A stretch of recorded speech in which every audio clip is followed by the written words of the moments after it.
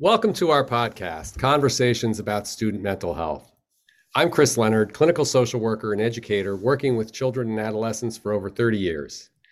In this podcast, I talk with school administrators, educators, clinicians, and parents to open a dialogue that will help the growing number of students struggling with mental illness. Hi again, everyone. My guest today is Stephen Cates, an interventionist with the Southside Community School in Tucson, Arizona. Stephen received his bachelor's degrees in English literature and creative writing with a focus in poetry from the University of Arizona. He recently completed Thrive's coaching and certification program and is now a certified school mental wellness specialist.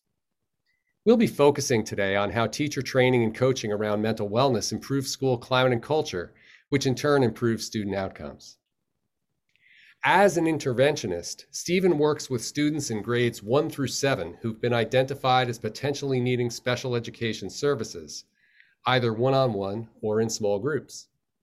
Stephen assesses whether each student has just fallen behind and needs some extra or different instruction to catch up with a class, if there might be something going on in their life that makes school harder, or perhaps they may need to be evaluated for services. Stephen has also provided private tutoring and worked in a group home for developmentally disabled people to help them learn the skills they need to live more independently. In his free time, Stephen enjoys writing, collaborative storytelling, and role-playing. Like many educators, Stephen has been seeing firsthand the issues students have been facing leading up to and as a result of the pandemic. Stephen's school decided to engage Thrive Alliance Group to help staff develop the knowledge and skills to better support students with mental health challenges. So hello, Stephen, and welcome. Hello. How's it going today? It's going well, thanks. Excellent. So I'd like to start by having you share some of what you've been experiencing as it relates to the mental health crisis and how, in what ways it might have been making your job more challenging. And in particular, I'm curious about what you and your colleagues were experiencing at the beginning of this school year prior to participating in Thrive's coaching and certification program. I noticed, I just started working at the school this year, but I noticed that some of the students that I was tutoring were starting to struggle more and more with anxiety and depression over the last few years, even prior to the pandemic. And I know I struggle more with my work and day-to-day life when I'm dealing with mental health challenges. And, you know, it's no different for kids, especially if they don't have the resources or support they need to navigate circumstances in a healthy way. Yeah, and the circumstances have just become more challenging for all of us, I think. Can you give me an example or two of, you said you were seeing kids with more anxiety and depression. How did that manifest? What were you seeing or hearing about? With one student in particular, I noticed they seem to be starting to struggle with concepts that we had previously mastered. Things that had been easier were starting to become more challenging. I was noticing more negative self-talk and shutting down and being positive that they couldn't do something. And it turned out their parents were getting a divorce. They were hitting puberty. Because of the divorce, the parents weren't making space for the kid. And because of the pandemic, they didn't have the social network or other resources that the school may have been able to provide. And they had no one to talk to. We ended up spending the first bit of time during our time working together with them, venting and talking and verbally processing the things they were experiencing. And I noticed even just having that little bit of area provided for them to be able to be with what they were feeling in the moment and put it into words seemed to help them at least reorganize it and reapproach it enough that they started to feel a little bit more confident again, either because of recognizing what they were dealing with or just understanding that they weren't alone. And just that little bit seemed like it was enough to at least get the ball rolling, and we were able to dive into the more academic parts of what we were supposed to be doing together, and they were able to get going a little bit more. Since then, they were able to start seeing a counselor, and that has seemed to help them quite a bit also. Mm-hmm. So yeah, you referenced a few things that I'm hearing from other educators that I'm talking to. One is that kind of shutting down thing, and for a variety of reasons, just a real loss of confidence. A lot of kids just aren't willing to try. They're not even willing to start. They're just kind of stuck. Yeah, they hit the wall and then they're positive they can't get over it. Yeah, yeah, no, that is so consistent with what I've been hearing. And then another thing that you talked about that as an effective technique is providing that space just to help the student reset, help them kind of sit with exactly, acknowledging what they're feeling, what their experience is, giving them some time and space to sit with it before trying to move headlong into instruction. Yeah. That's been a success strategy that I've discussed with many people this year in my own coaching. So those are extremely relevant. That's an extremely relevant example that you provided, and very typical of what I've been hearing across the country. And so this has been a tough time for students, but it's also, and you referenced this too, it's been a tough time for educators everywhere. And I'm reminded of the results of the January 2022 National Education Association membership poll. And just to review some of the results of that survey, 90% of respondents said that teacher burnout was a serious problem. 80% reported that unfilled job openings were increasing work responsibilities for the rest of the staff. 55% said they would leave education earlier than they had planned. And 86% said they had seen colleagues leaving for early retirement or maybe even another profession. So, Stephen, I'm wondering what you've observed about these trends. That lines up with a lot of what I've heard from other friends that have worked in education for longer than I have. And, they've talked about feeling burnt out. Some of them have talked about feeling exhausted and feeling like things that were easier were harder, and they didn't understand why they were struggling with something that had been previously mundane. And a couple of my friends have even started actively seeking an exit from the field. One of them started doing landscape work because they said that it was easier for them emotionally, even though it was more taxing physically, and that they didn't miss the load that they had acquired over the last few years, and that they felt pretty freed by just being outside with rakes and shovels. As somebody who has prior experience of a landscaper, I can tell you that yes, it is physically exhausting, but boy, emotionally, it's pretty easy. And so, so much you get done and you're done. The end of the day comes and the day is over. You don't take anything home with you except a little dirt that you can just wash off, right? So, yeah, and people feeling kind of emotionally just, as you said, exhausted is something that that we're seeing. And a lot of schools have been at a loss for how to help staff, or they're so focused on helping the students, which is important, that they're not seeing that the staff is really overwhelmed. But Southside had the foresight to sign up with Thrive's mental health training and coaching. So I'd like to dig a little deeper on your impressions and experiences of the program, if that's okay. Yeah. Awesome. So, first impressions. When you were informed that you could participate in mental health training and coaching, how'd you respond? I was excited. I had just recently started working here at the school, but had made it clear that mental health and relationship building were things that were important to me and aspects that I wanted to focus on while I'm here. And so being able to join the cohort was flattering, and it's been really nice. Excellent. So tell me a little bit about what the process has been like for you. What did you actually do during the program? Well, we've had once a week live coaching sessions, and then a variety of video lessons with quizzes at the end of the lessons, and that we've during the coaching sessions, we've talked about the lessons sometimes, and other times we've just talked about things going on campus. Any particular topics stand out to you in terms of what you talked about?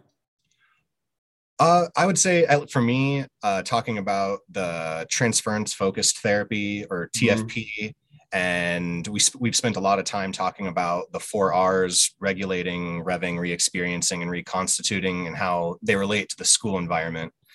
Yes. Because we've I've seen a lot of in school examples of witnessing the 4 R's in students and staff.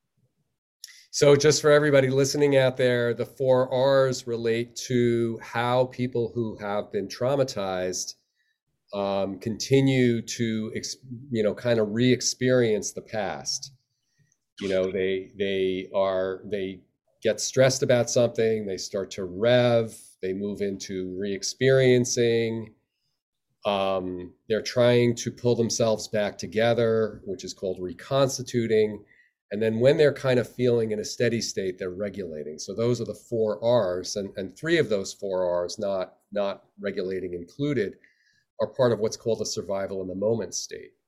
And so when people have experienced trauma, they go into that kind of cycle because they're really, the brain's primary job is to keep us alive, and they're really in survival mode. And it's very hard to access learning, Stephen. I'm sure you can attest to this when you're in survival mode. Absolutely. Yeah. Maybe tell us a little bit more about a typical coaching session. Just like, and if one comes to mind about a particular situation that maybe you discussed, or how you related the learning and the modules to some situation that you were addressing. Can you tell us a little bit more about that? Yeah. I'm not recalling a specific example, but Mhm. I know that often our live coaching sessions would end up being with us in the cohort. We'd talk about something that one of us or a few of us had experienced on campus. We'd go over what happened. John would ask questions, offer input, and share some stories of his own experiences that Mm. relate to what's going on with us. And I think it helped us be able to more quickly identify and more accurately identify what's happening when similar things start to happen again, and makes it easier to approach the situation before it escalates further. Yeah, yeah. And I guess, I'm thinking you are a collaborative storyteller. It's almost a form of collaborative storytelling in a way, where people are sharing their stories. Maybe the group has had a shared experience, and you're kind of looking at a particular situation, and you have a story about the situation. And sometimes going through a therapeutic process, it's about changing the story. And I wonder if some of the stories may have changed for your group, based on how you were seeing things coming in and how you might have been seeing things after you were able to process a little bit. Yeah, I would say so. I think in general, social existence is an experience in collaborative storytelling, Hmm. and having especially having John there to be able to contextualize or recontextualize things that may have happened, and give us different perspectives of, rather than, like in my own experience, rather than beating up on myself for a misstep, recognizing that, those things happen and it wasn't as tragic as it may have felt in the moment. Yes, good.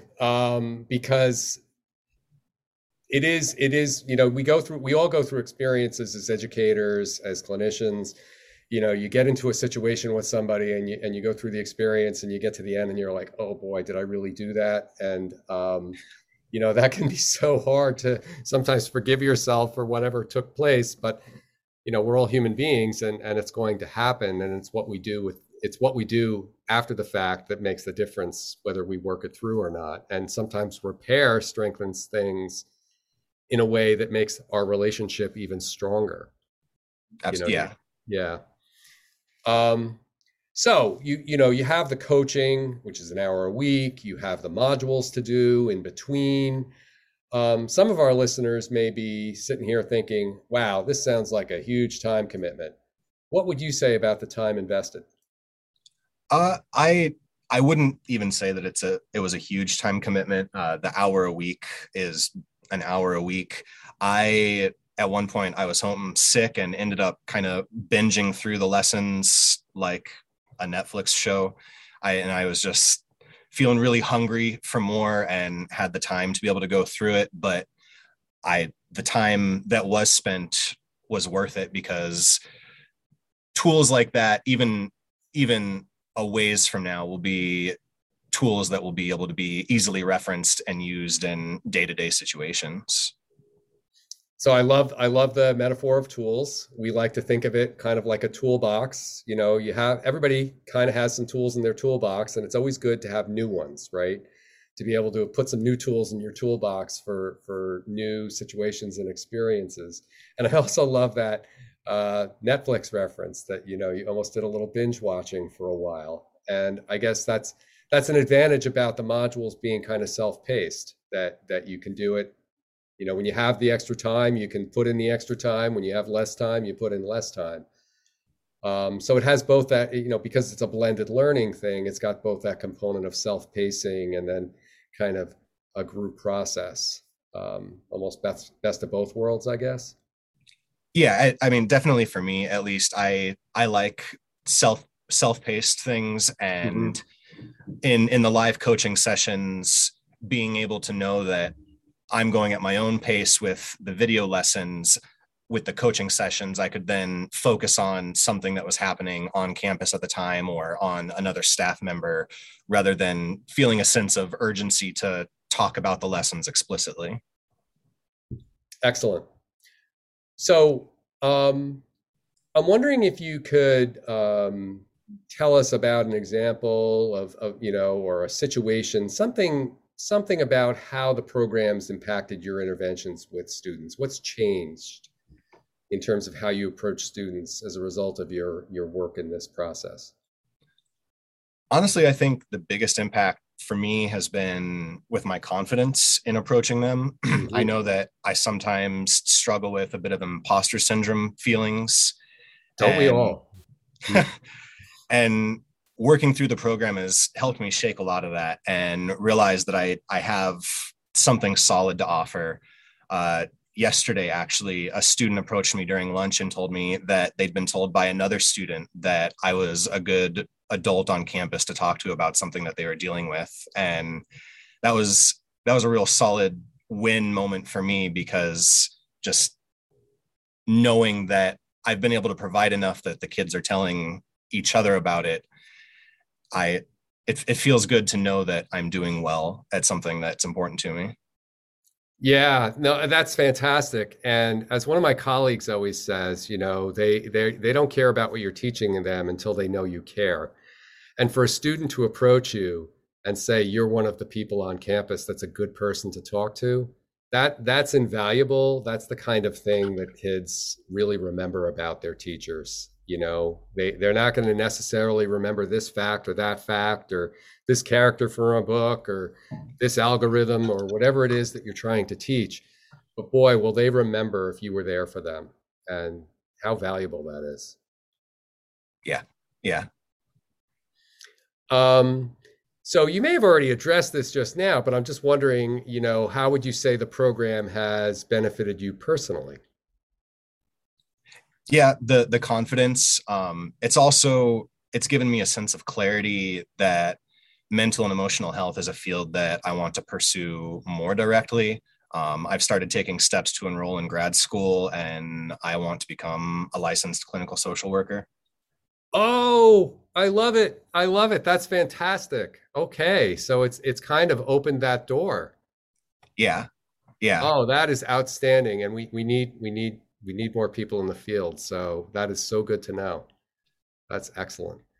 Um, Yeah, so you've really been able to, you've increased your confidence, you've kind of seen this capacity emerging in yourself, and now you're thinking, okay, you know what? I could really contribute here, and this is something I'd like to do. That's fantastic. I'm Great excited. outcome. Yeah. Yeah, no, it's exciting. So one of the big things that we're trying to accomplish with our Thrive program is to positively impact the culture and climate of the school. Our thought is if you get everybody, typically the way schools have handled mental health in the past is they wait for things to kind of get bad with a particular kid, and then they try to have some specialist talk to that kid. And we're thinking if we raise all boats, if we really increase the capacity of staff of all walks, counselors, teachers, administrators, et cetera, if we really kind of raise the capacity of everyone, it helps to kind of create a climate where everybody's thinking mental health all the time. So how have you seen, or how do you anticipate that the Thrive program will positively impact the culture and climate at Southside? I mean, like you described, having more adults with more tools to be able to help not just the student population, but also each other is inevitably going to improve climate and culture. I've even already noticed, just even within our cohort, I feel like we've become a closer group, and I feel more comfortable looking to them or relying on them for things, talking to them about things that may have felt maybe not maybe scarier or more intimidating to approach them with. It's become easier. Communication channels have opened, and I feel like it's spreading even just beyond this school. My other friends that are teachers, when they've talked about things they're dealing with, I've relayed some of the stuff that I've learned or cemented that's felt intuitive, and they are now equipped with more tools to go out. And I think equipped people and healthy people share those things, because when you have an abundance of resources, it's easy to share it. And I think that generally impacts things positively in an exponential way as it ripples out. Yeah, so some great points there. The first thing that popped when you said an abundance of resources, I thought of that phrase, you can't pour from an empty cup, right? You have to feel the resources within you in order to share with other people. Another thing you said was you talked about the kind of increased sense of community within your cohort. And I'm a big believer in parallel process in any organization. If you have happiness and contentment and confidence among the teachers, that's going to trickle down to the students. If you have burnout and stress and overwhelm in the teachers, that's going to trickle down to the students. So the more that you can kind of create this positive climate and culture, just at the level of the staff, that really has an impact on the entire community. And of course, people have these new tools that they can utilize in working with the students. Totally. One that I hadn't mentioned is I can get some tunnel vision when I'm pursuing something, and being able to recognize when I'm getting close to burnout rather than when I've reached burnout, and being able to look to other staff and just be upfront and be like, hey, I'm running low today. Can you help pick up some of the slack that I'm sure I'm going to be leaving? And having that dynamic and being able to rely on that is, even if I'm not actively using it, is a big help.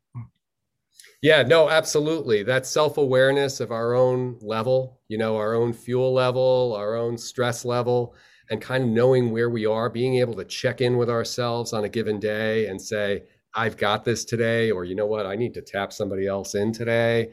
I need somebody to come and assist me with this particular situation or with this particular student.